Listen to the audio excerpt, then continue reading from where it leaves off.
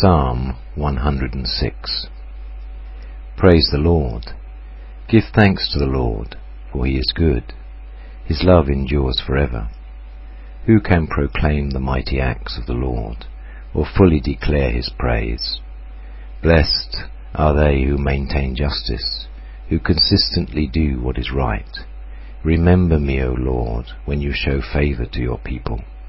Come to my aid when you save them, that I may enjoy the prosperity of your chosen ones, that I may share in the joy of your nation, and join your inheritance in giving praise. We have sinned, even as our fathers did. We have done wrong and acted wickedly. When our fathers were in Egypt, they gave no thought to your miracles. They did not remember your many kindnesses, and they rebelled by the sea, the Red Sea. Yet he saved them for his name's sake, to make his mighty power known. He rebuked the Red Sea, and it dried up. He led them through the depths as through a desert. He saved them from the hand of the foe. From the hand of the enemy he redeemed them. The waters covered their adversaries. Not one of them survived. Then they believed his promises and sang his praise. But soon they forgot what he had done, and did not wait for his counsel.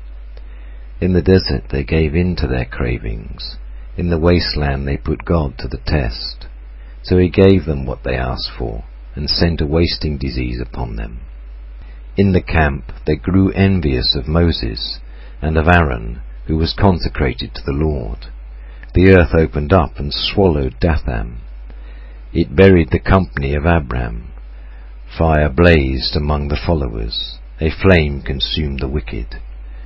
At Horeb they made a calf, and worshipped an idol cast from metal.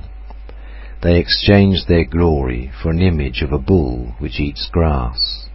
They forgot the God who saved them, who had done great things in Egypt, miracles in the land of Ham, and awesome deeds by the Red Sea.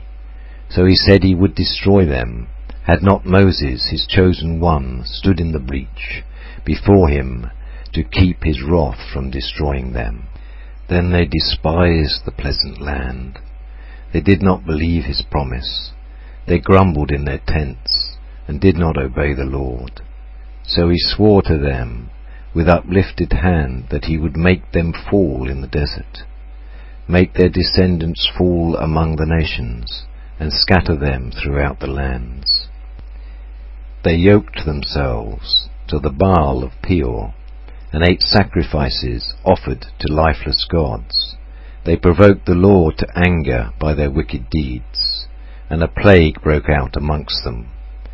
But Phinehas stood up and intervened, and the plague was checked. This was credited to him as righteousness for endless generations to come. By the waters of Meribah they angered the Lord, and trouble came to Moses because of them, for they rebelled against the Spirit of God, and rash words came from Moses' lips. They did not destroy the peoples as the Lord had commanded them, but they mingled with the nations and adopted their customs. They worshipped their idols, which became a snare to them. They sacrificed their sons and their daughters to demons. They shed innocent blood, the blood of their sons and daughters, whom they sacrificed to the idols of Canaan. And the land was desecrated by their blood. They defiled themselves by what they did. By their deeds they prostituted themselves. Therefore the Lord was angry with his people, and abhorred his inheritance. He handed them over to the nations, and their foes ruled over them. Their enemies oppressed them, and subjected them to their power. Many times he delivered them, but they were bent on rebellion, and they wasted away in their sin. But he took note of their distress when he heard their cry. For their sake he remembered his covenant, and out of his great love he relented. He caused them to be pitied by all who held them captive. Save us, O Lord our God, and gather us from the nations, that we may give thanks to your holy name, and glory in your praise. Praise be to the Lord, O God of Israel, from everlasting to everlasting. Let all the people say, Amen. Praise the Lord.